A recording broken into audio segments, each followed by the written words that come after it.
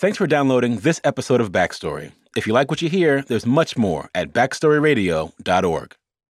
Major funding for Backstory is provided by an anonymous donor, the National Endowment for the Humanities, the University of Virginia, the Joseph and Robert Cornell Memorial Foundation, and the Arthur Vining Davis Foundations. From Virginia Humanities, this is Backstory.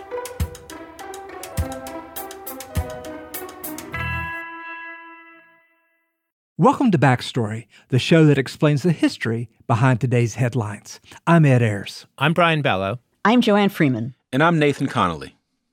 If you're new to the podcast, we're all historians, and each week we explore the history of a topic that's been in the news. Last month, the National Memorial for Peace and Justice opened in Montgomery, Alabama. The memorial is dedicated to the thousands of African Americans who were lynched between 1877 and 1950. At the center of the museum is a walkway with 800 steel columns, each inscribed with the name of an American county and who was lynched there. The columns hang from the ceiling, reminding visitors of bodies strung up in trees. Today on the show, we're going to talk about how we as Americans remember and reckon with systematic violence. How do we keep this difficult history alive and in the public eye? Later, we'll take a trip to the Holocaust Museum in Washington, D.C. to hear about how Americans reacted to the Holocaust. But first, we're going to hear from historian Kidada Williams. She studies racial violence targeting African Americans, including the wave of lynching that began in the aftermath of the Civil War. Over the course of her research, she's come across many accounts of lynchings. Now, these were not secret crimes. Often, accounts of lynching would be published not only in local papers, but in national outlets like the New York Times. And while these accounts can give details on what happened the day of the lynching, they are not usually sympathetic to the victim. Davisboro, Georgia, May 18th. Charles Atkins, a Negro, 15 years old, one of 4 taken into custody today in connection with the killing of Mrs. Elizabeth Kitchens, 20 years old, was burned at the stake tonight. The lynching occurred at the scene of the murder and followed an alleged confession from the 15-year-old prisoner. He was tortured over a slow fire for 15 minutes and then, shrieking with pain, was questioned concerning his accomplices. Members of the mob, comprising nearly 2,000 people, then raised the body again, fastened it to a pine tree with trace chains, and relighted the fire. More than 200 shots were fired into the charred body following the boy's death. Looking in the archives of the NAACP, Williams came across some extraordinary documents concerning this lynching.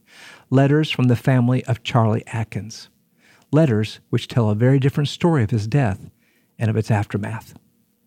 My dear Mr. White, this is to acknowledge and say that I received your very much appreciated letter. I wish to say here the purpose for my writing you was I am looking around for a good lawyer to bring suit against the state of Georgia for the lynching of my son at the age of 13 years old on the year 1922, 18th day of May. And I'm sending to you for information the fact the crowd tied a rope around my neck and also tied me to a stump and beat my wife almost to death. She has not been well from that time, and they kept me in jail for 21 months and my wife in jail for 7 months. I'm now looking forward to bringing the matter to the state court, just as soon as possible, or as soon as I can get some good lawyer to take the case up. I'm getting old and miss the support of my family and feel that the state should help me to bury this burden. Thanking you for what you have done for me and what you are going to do. I wish to have a favorable answer soon. Respectfully yours, Gaynor Atkins. When African Americans wrote the Department of Justice or when they wrote the President of the United States, they often got a form letter back saying, this is an issue that should be taken up with your state government. What's curious is that a number of African Americans get that form letter and they actually write back and say, I went to my state government first and they did nothing. You could also imagine him potentially writing to the local newspapers, but that would be less likely to occur because newspapers, especially the local ones where lynchings occurred, assume the guilt of the person who's been lynched. and don't really press down on the fact that even if they had committed the crime, that they were still entitled to due process and equal protection under the law. They take the story that the mob crafts to justify the killings. And so if he writes out, that could be seen as a direct act of defiance. And there's nothing to stop the newspaper from publishing a letter, including his address where he is, and putting a bullseye on his back.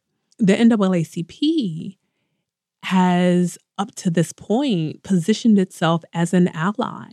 They're going to investigate lynchings themselves. They're trying to get the family story out about the killings. So he's writing to the NAACP because he's hoping that they can help him get justice for himself and for his son.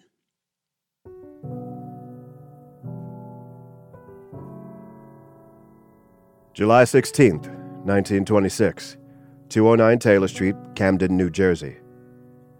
Dear Sirs, I wrote you some time ago concerning what happened to me. Now I will tell you the facts in this case to the very best of my knowledge. In May 1922, in Washington County, state of Georgia, my boy was lynched for killing a white woman that was carrying U.S. mail to Davisboro, Georgia. My boy was 13 years old at the time. His name was Charlie Atkins. He was lynched without any investigation by the people of Washington and Johnson counties. And myself and my wife was beat near to death because it was said that my boy did the killing. And it was said shortly after this happened that a white man killed the woman and gave my boy her auto to make it appear that my boy did the killing, since my boy knew no better than to let this man give him this auto. Now this is all for this time. Please let me hear from you by return mail, as I would very much like to hear from you as quick as possible. Yours truly, Gaynor Atkins. Both of the letters are written longhand. The handwriting is actually very neat, probably doesn't have the fine literacy skills that, some of our listeners might enjoy today.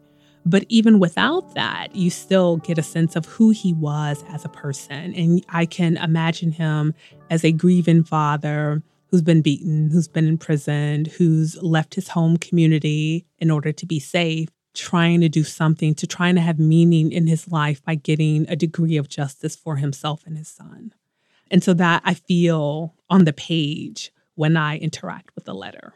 On July 26th, 1926, Walter White, Assistant Secretary from the NAACP, wrote Gaynor Atkins back. My dear Mr. Atkins, I have your letter of the 16th relative to the lynching of your son. I am taking the matter up with well-informed people in Georgia. I will keep you advised of all developments. Yours very truly, Walter White. I don't believe I have his initial response. Gaynor's letters refer to earlier correspondence with Walter White and receiving information from him. For the letter that I shared with you all, there's only the little bit that I just read. But what often happens with the first response, it is an expression of condolence, a hope to do what they can to help the family get justice if that is at all possible. Now, the challenge is that in the 1920s, the NAACP, they're running out of fuel. They haven't been able to get federal anti-lynching legislation passed. And they're also beginning the slow process of trying to branch out beyond lynching and take up segregation in education and other places of public accommodations. So part of what they're able to do at this point is to try to apply some pressure to the governor, to try to shame the state into taking some action, because that's their only recourse at this point. I don't think that people like Gaynor Atkins know that that's the situation, the internal situation of the NAACP at this point. All he knows is that they've thrown him a lifeline. With lynching victims, families, they feel as though they don't have anything else to lose but to ask and ask and ask and ask and ask for more, something to get them closer. On September 7th, 1926, Gaynor Atkins wrote another letter to Walter White. I wrote Mr. Alexander concerning the case as you directed me to do, but I did not get very much satisfaction out of his letter, so I thought I would write you again to see if you would write the High Sheriff of Washington County, Georgia, and also my lawyer, whose address is Sandersville, Georgia, Washington County. See if you can get any information from them concerning this case.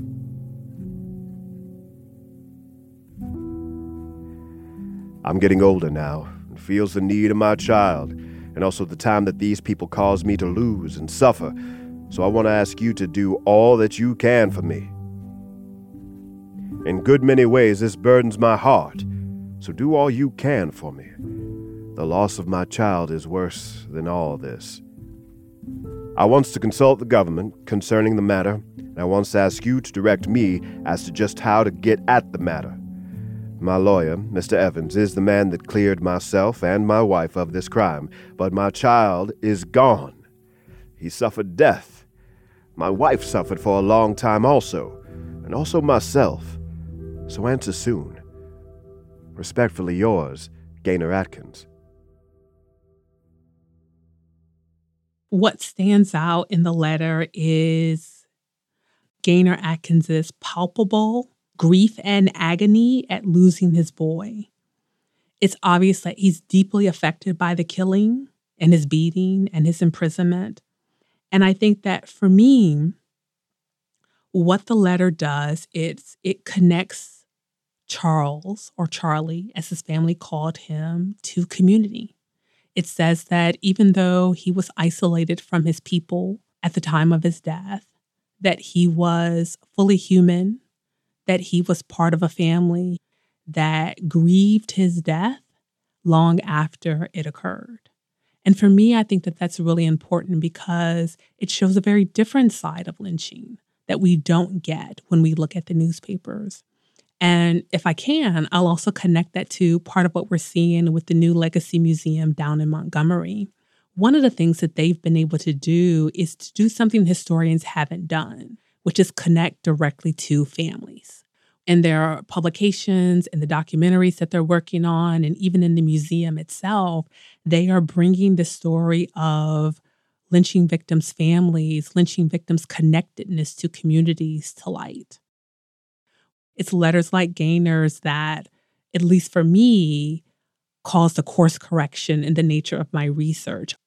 The writing that I did on lynching was distant, impersonal. It was discovering Gaynor's letter that changed that, because I now saw Charlie. I had to ground them. I had to ground those victims, connect those victims to their people, because that's how they were in life, as letters like Gaynor's really reveals to me.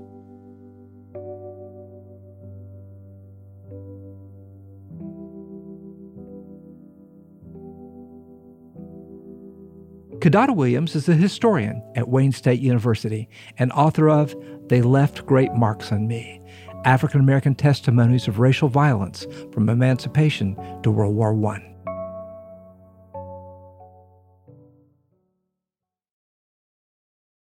When I listen to that series of letters, what struck me in an overwhelming fashion is a kind of desperate need for closure on the part of the parents of this young man who was lynched. And I think it's fair to extrapolate from the very personal, which is so moving, to really a social need for both exposure and closure on this terrible tragedy that is just ingrained in American history. I'd be curious to know what you folks think.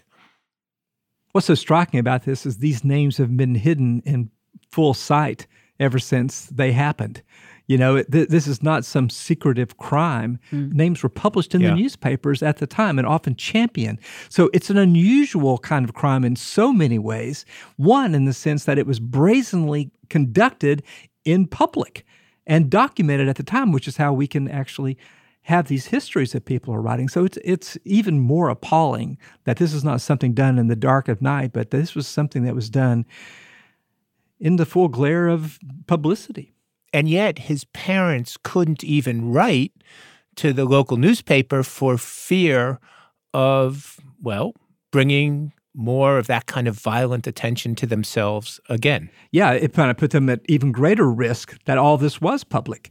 They suffered from the publicity and were not able to benefit from the public nature of the crime. There's a way in which the Atkins family, I mean, what jumps out to me anyway, is this question of time. It's time passing before they get answers to the letters. Yeah. There's time in the lifetimes of the two parents, and they really want a sense of justice. They're getting the multiple references, for instance, where the father's talking about him and the mother getting on in years, right? That they want to see justice done in the span of their lifetimes. And it really, I think, puts a whole different spin on what it means to have justice. I mean, we like to think in our profession in terms of decades or in terms of centuries, right, in the way that history unfolds.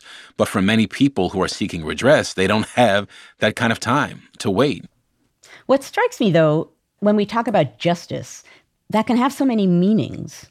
There's obviously the legal meaning, but what strikes me is that when people are looking for a sense of justice for a family member or a community member who's been a victim of this kind of crime, they already, unfortunately, have to own that experience. And isn't part of what they're asking for is for the community and, in a sense, the nation to own it too? I mean, isn't that part of what maybe would it be included within justice? Well, I think it's absolutely true that it's very slow in coming, that people as a nation or as a people take responsibility for or acknowledge things that are negative, right? I mean, we're really happy to support anything that remembers, World War II and the victory there, or even, the victory of the Civil War in some, vague sense. But I think to try to acknowledge a national debt to a population that suffered political violence, as the museum in Montgomery tries to do, the Peace and Justice Museum there, set up by the Equal Justice Initiative, like that is a very difficult place to travel to as an American and just sit with. Ironically, the very dispersion, the ubiquity of this terrible violence across the South and actually across much of the North and Midwest as well, makes it harder to memorialize. You can't go to a single place to see where something terrible happened. The very fact that it was spread over an area the size of continental Europe makes the new museum in Montgomery all the more essential. We need to kind of gather it to see how something that took place over so many decades, over generations, and over a vast landscape can actually be seen. Well, what really strikes me about the museum, which is a remarkable national effort to attract people and bring attention to this neglected topic, we're moving now from the national, but we're doing it by almost funneling visitors into the intensely personal with the names of those people who were lynched, quite literally carved into stone. And not only is the museum at Montgomery giving us an overview of the actual individuals who were lynched, but they are also gathering soil from the very places where these horrific crimes took place to literally ground our memories in places. Yeah, I'm proud that my daughter and her husband are a film company that have made a film called An Outrage. And they traveled all across the South from Virginia to Texas to talk with people who were keeping alive the memories of these crimes in the places where they happened. A lot of times there's no sign or any other marker of these lynchings, but Hannah and Lance are visiting the people who are going to the courthouses, going to the newspapers and oral history, and determine that people not forget the things that happened right beneath their feet. And, it strikes me that the link between what you're talking about, Ed, and the letters that we were talking about earlier, and actually Nathan's earlier point about how it's hard to travel down that road to ownership of these kinds of events in the past, is that the way to do that, just as you're suggesting, Ed, is to ground it in its humanity, right, which the letters do so powerfully, and in the materiality of it, right, the soil, even just the monuments hanging down that are sort of echoing the idea of a lynching. That when you get the ugliness and the emotion and the feeling and the humanity and the sort of essence of an event, that's such a powerful way of making these difficult to grapple with events real, and on a human level, it at least encourages you to begin to grapple with it.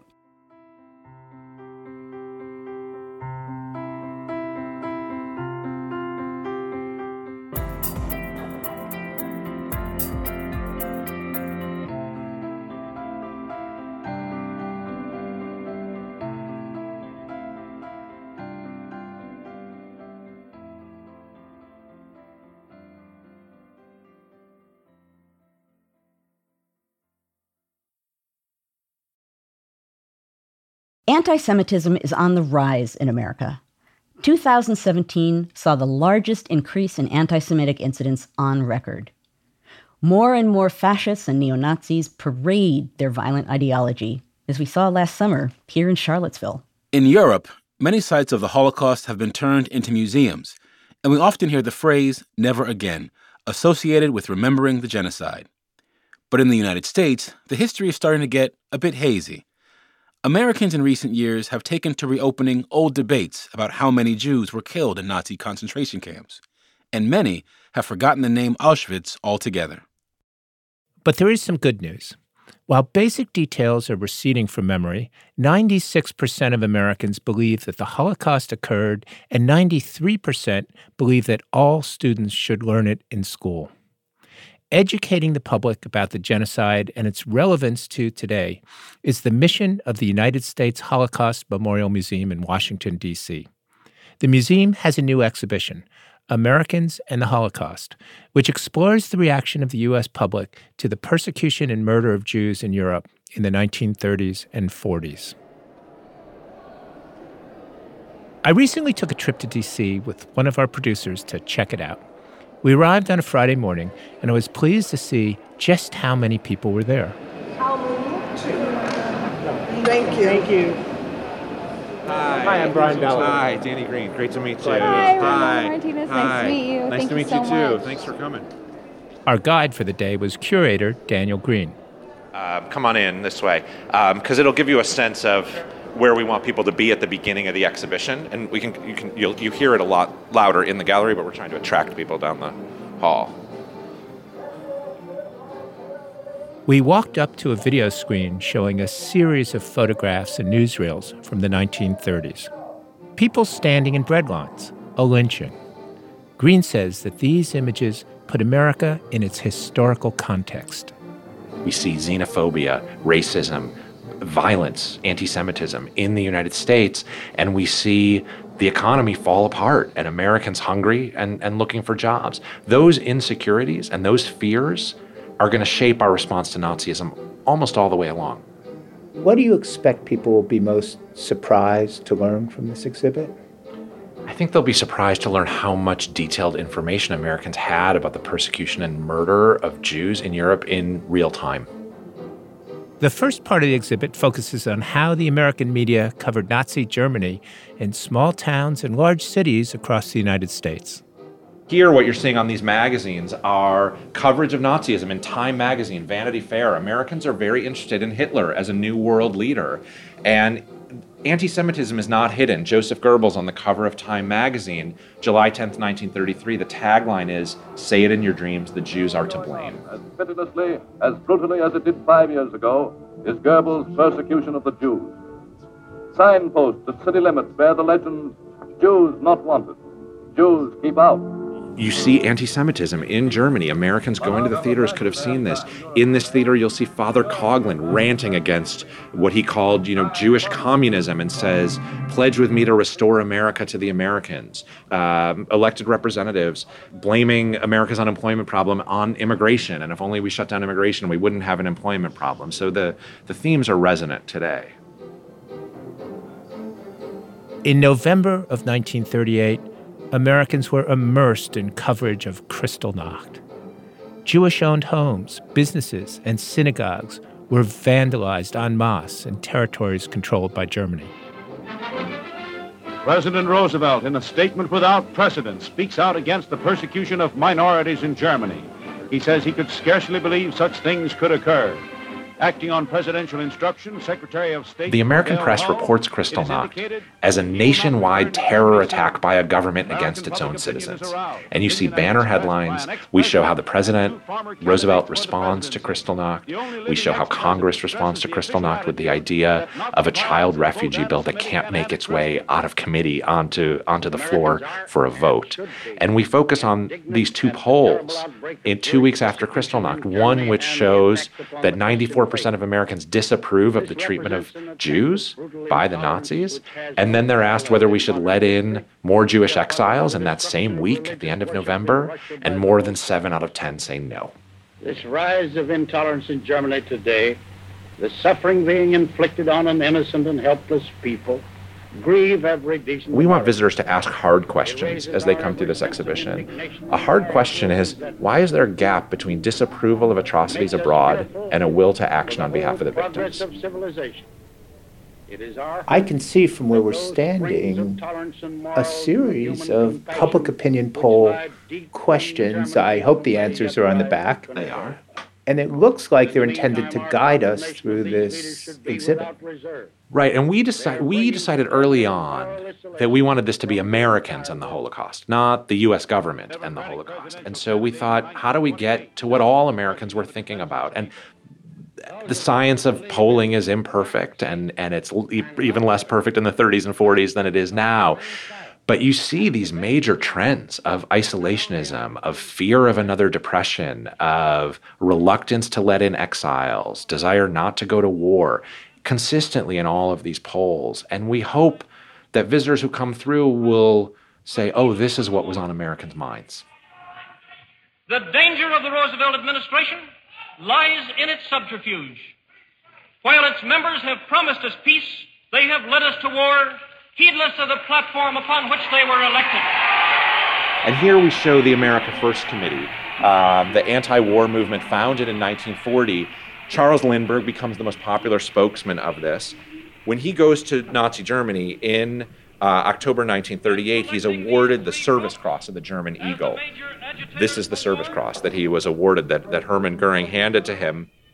If any of these groups, the British, the Jewish, or the administration, stops agitating for war, I believe there will be little danger of our involvement. We focus on this infamous speech he gives in Des Moines on September 11th, 1941, where he calls the Jews war agitators and he threatens them. He says their status in America will not be as secure if we go to war to fight Nazism.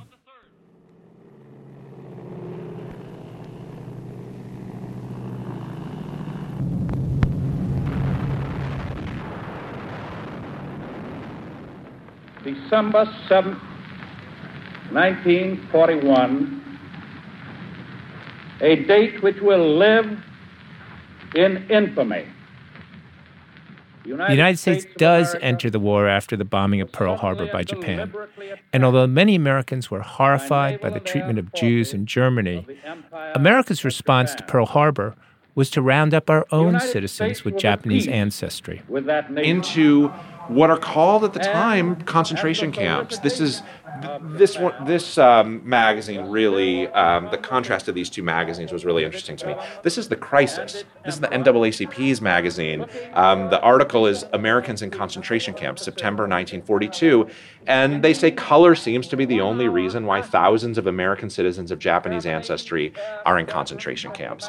In contrast, Life magazine is writing about Manzanar, which they call a scenic spot of lonely loveliness, where Japs are settled comfortably. The headline says Mountain Camp. Right. And Americans are for, and this poll is asking whether we're doing the right thing rounding up Japanese aliens and removing them from the Pacific coast, and 93% of Americans say yes. The question is asked about aliens, not about citizens, even though 2/3 of the Japanese Americans who are rounded up are citizens. Also in America in 1942, Americans learned about what the Nazis call the final solution, the plan to murder all the Jews of Europe.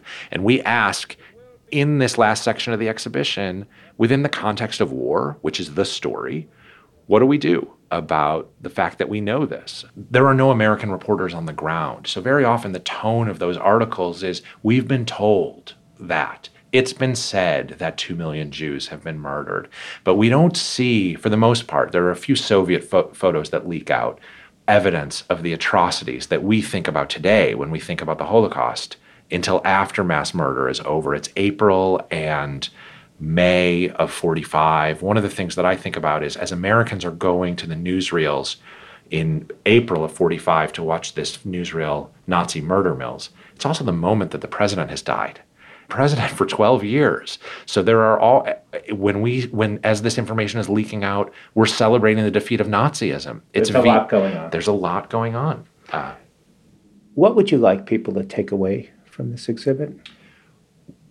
We want people to think about their roles and responsibilities as citizens in a democracy. One way to look at this exhibition is, what do we do when a democracy falls apart? What's our responsibility to refugees? When should we enter a war that a lot of Americans consider a foreign war? When we learn that a population abroad is targeted for murder, what should we do about it? I think you often see Americans blamed for not knowing history, sometimes made fun of on late night programs, right, for not knowing history. But it's our job to teach them this history. You know, the challenge of putting together an exhibition and the challenge of public history is it's the same content, but it's got to mean something to an 8th grader and an 80-year-old who lived through it. And if visitors, especially high school and college students, can understand that these questions also have a history in America, for us, that would be a great outcome. Daniel Green is a historian at Northwestern University and curator of Americans in the Holocaust, an exhibit at the U.S. Holocaust Memorial Museum in Washington, D.C.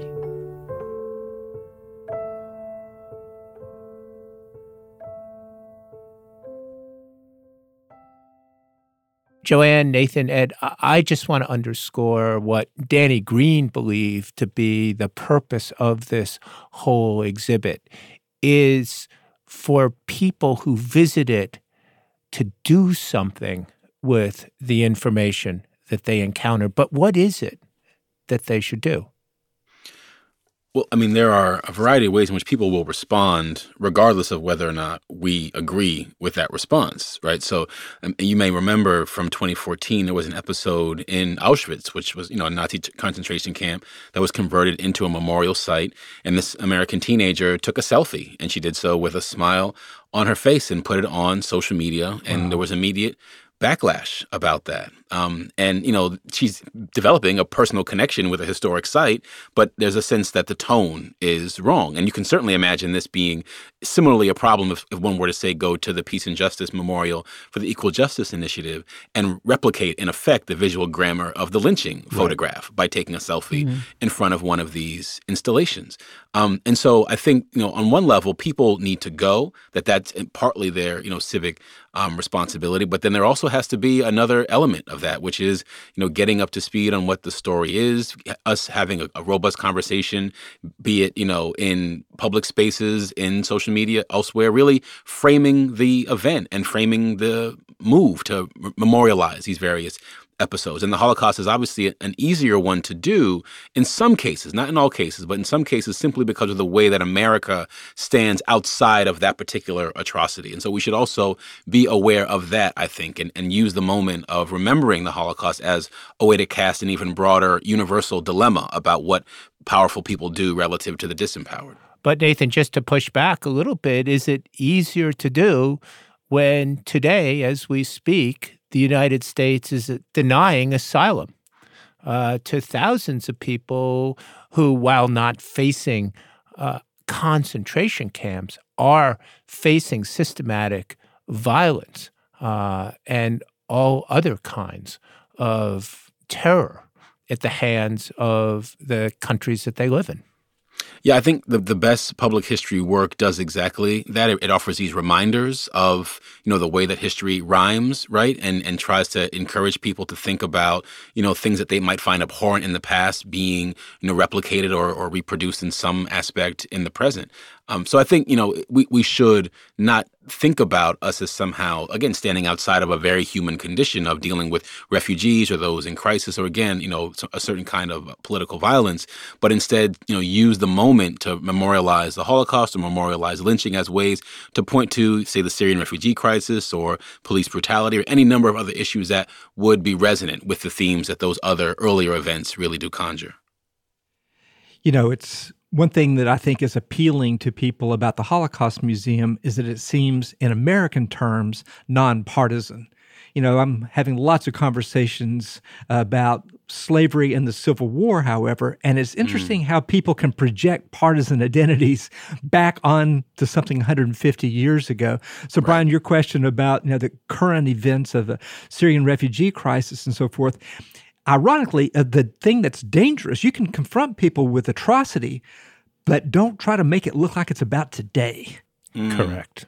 So that raises the question, We're supposed to do something with this information, but to what extent is going to the museum and confronting these atrocities, which is never a comfortable thing, is that in itself an act? Well, the challenge of these kinds of sites is the different things that people bring to them, right? So at some point in the past, I went to Dachau. And as a Jew, that was incredibly painful. And I felt like I had to do it, and I did it. But I brought with me everything that I had been taught and everything that my family sort of felt about and had experienced involving the Holocaust. Now, that's something very different from the person who is being introduced to it for the first time and takes a selfie. That person is bringing, I was going to say no baggage, but just different baggage, right? So bringing yourself there is important, but that's the complexity and the challenge of these sites, is that there's such a spectrum of kinds of people that they need to communicate with.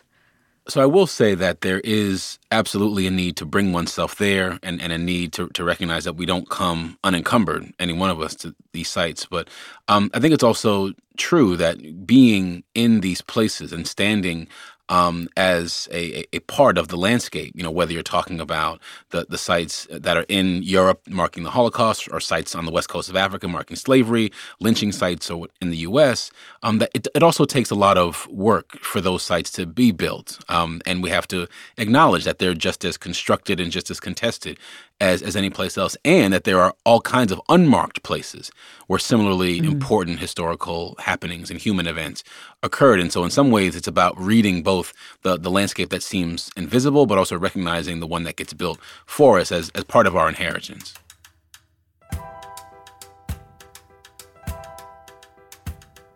That's going to do it for us today, but you can keep the conversation going online. Let us know what you thought of the episode, or ask us your questions about history. You'll find us at backstoryradio.org, or send an email to backstory@virginia.edu. We're also on Facebook and Twitter @BackstoryRadio. Whatever you do, don't be a stranger. This episode of Backstory was produced by David Stenhouse, Nina Ernest, Emily Gaddick, and Ramona Martinez. Jamal Milner is our technical director. Diana Williams is our digital editor, and Joey Thompson is our researcher. Additional help came from Anjali Bishosh, Sequoia Carrillo, Courtney Spagna, Aaron Teeling, Korean Thomas, and Gabriel Hunter Chang. Our theme song was written by Nick Thorburn. Other music in this episode came from Ketsa, Poddington Bear, and Jazar. Special thanks to the Johns Hopkins Studio in Baltimore. Backstory is produced at Virginia Humanities. Major support is provided by an anonymous donor, the National Endowment for the Humanities, the Provost Office at the University of Virginia, the Joseph and Robert Cornell Memorial Foundation, and the Arthur Vining Davis Foundations. Additional support is provided by the Tomato Fund, cultivating fresh ideas in the arts, the humanities, and the environment. Brian Ballow is Professor of History at the University of Virginia. Ed Ayers is Professor of the Humanities and President Emeritus of the University of Richmond. Joanne Freeman is Professor of History and American Studies at Yale University. Nathan Connolly is the Herbert Baxter Adams Associate Professor of History at the Johns Hopkins University. Backstory was created by Andrew Wyndham for Virginia Humanities.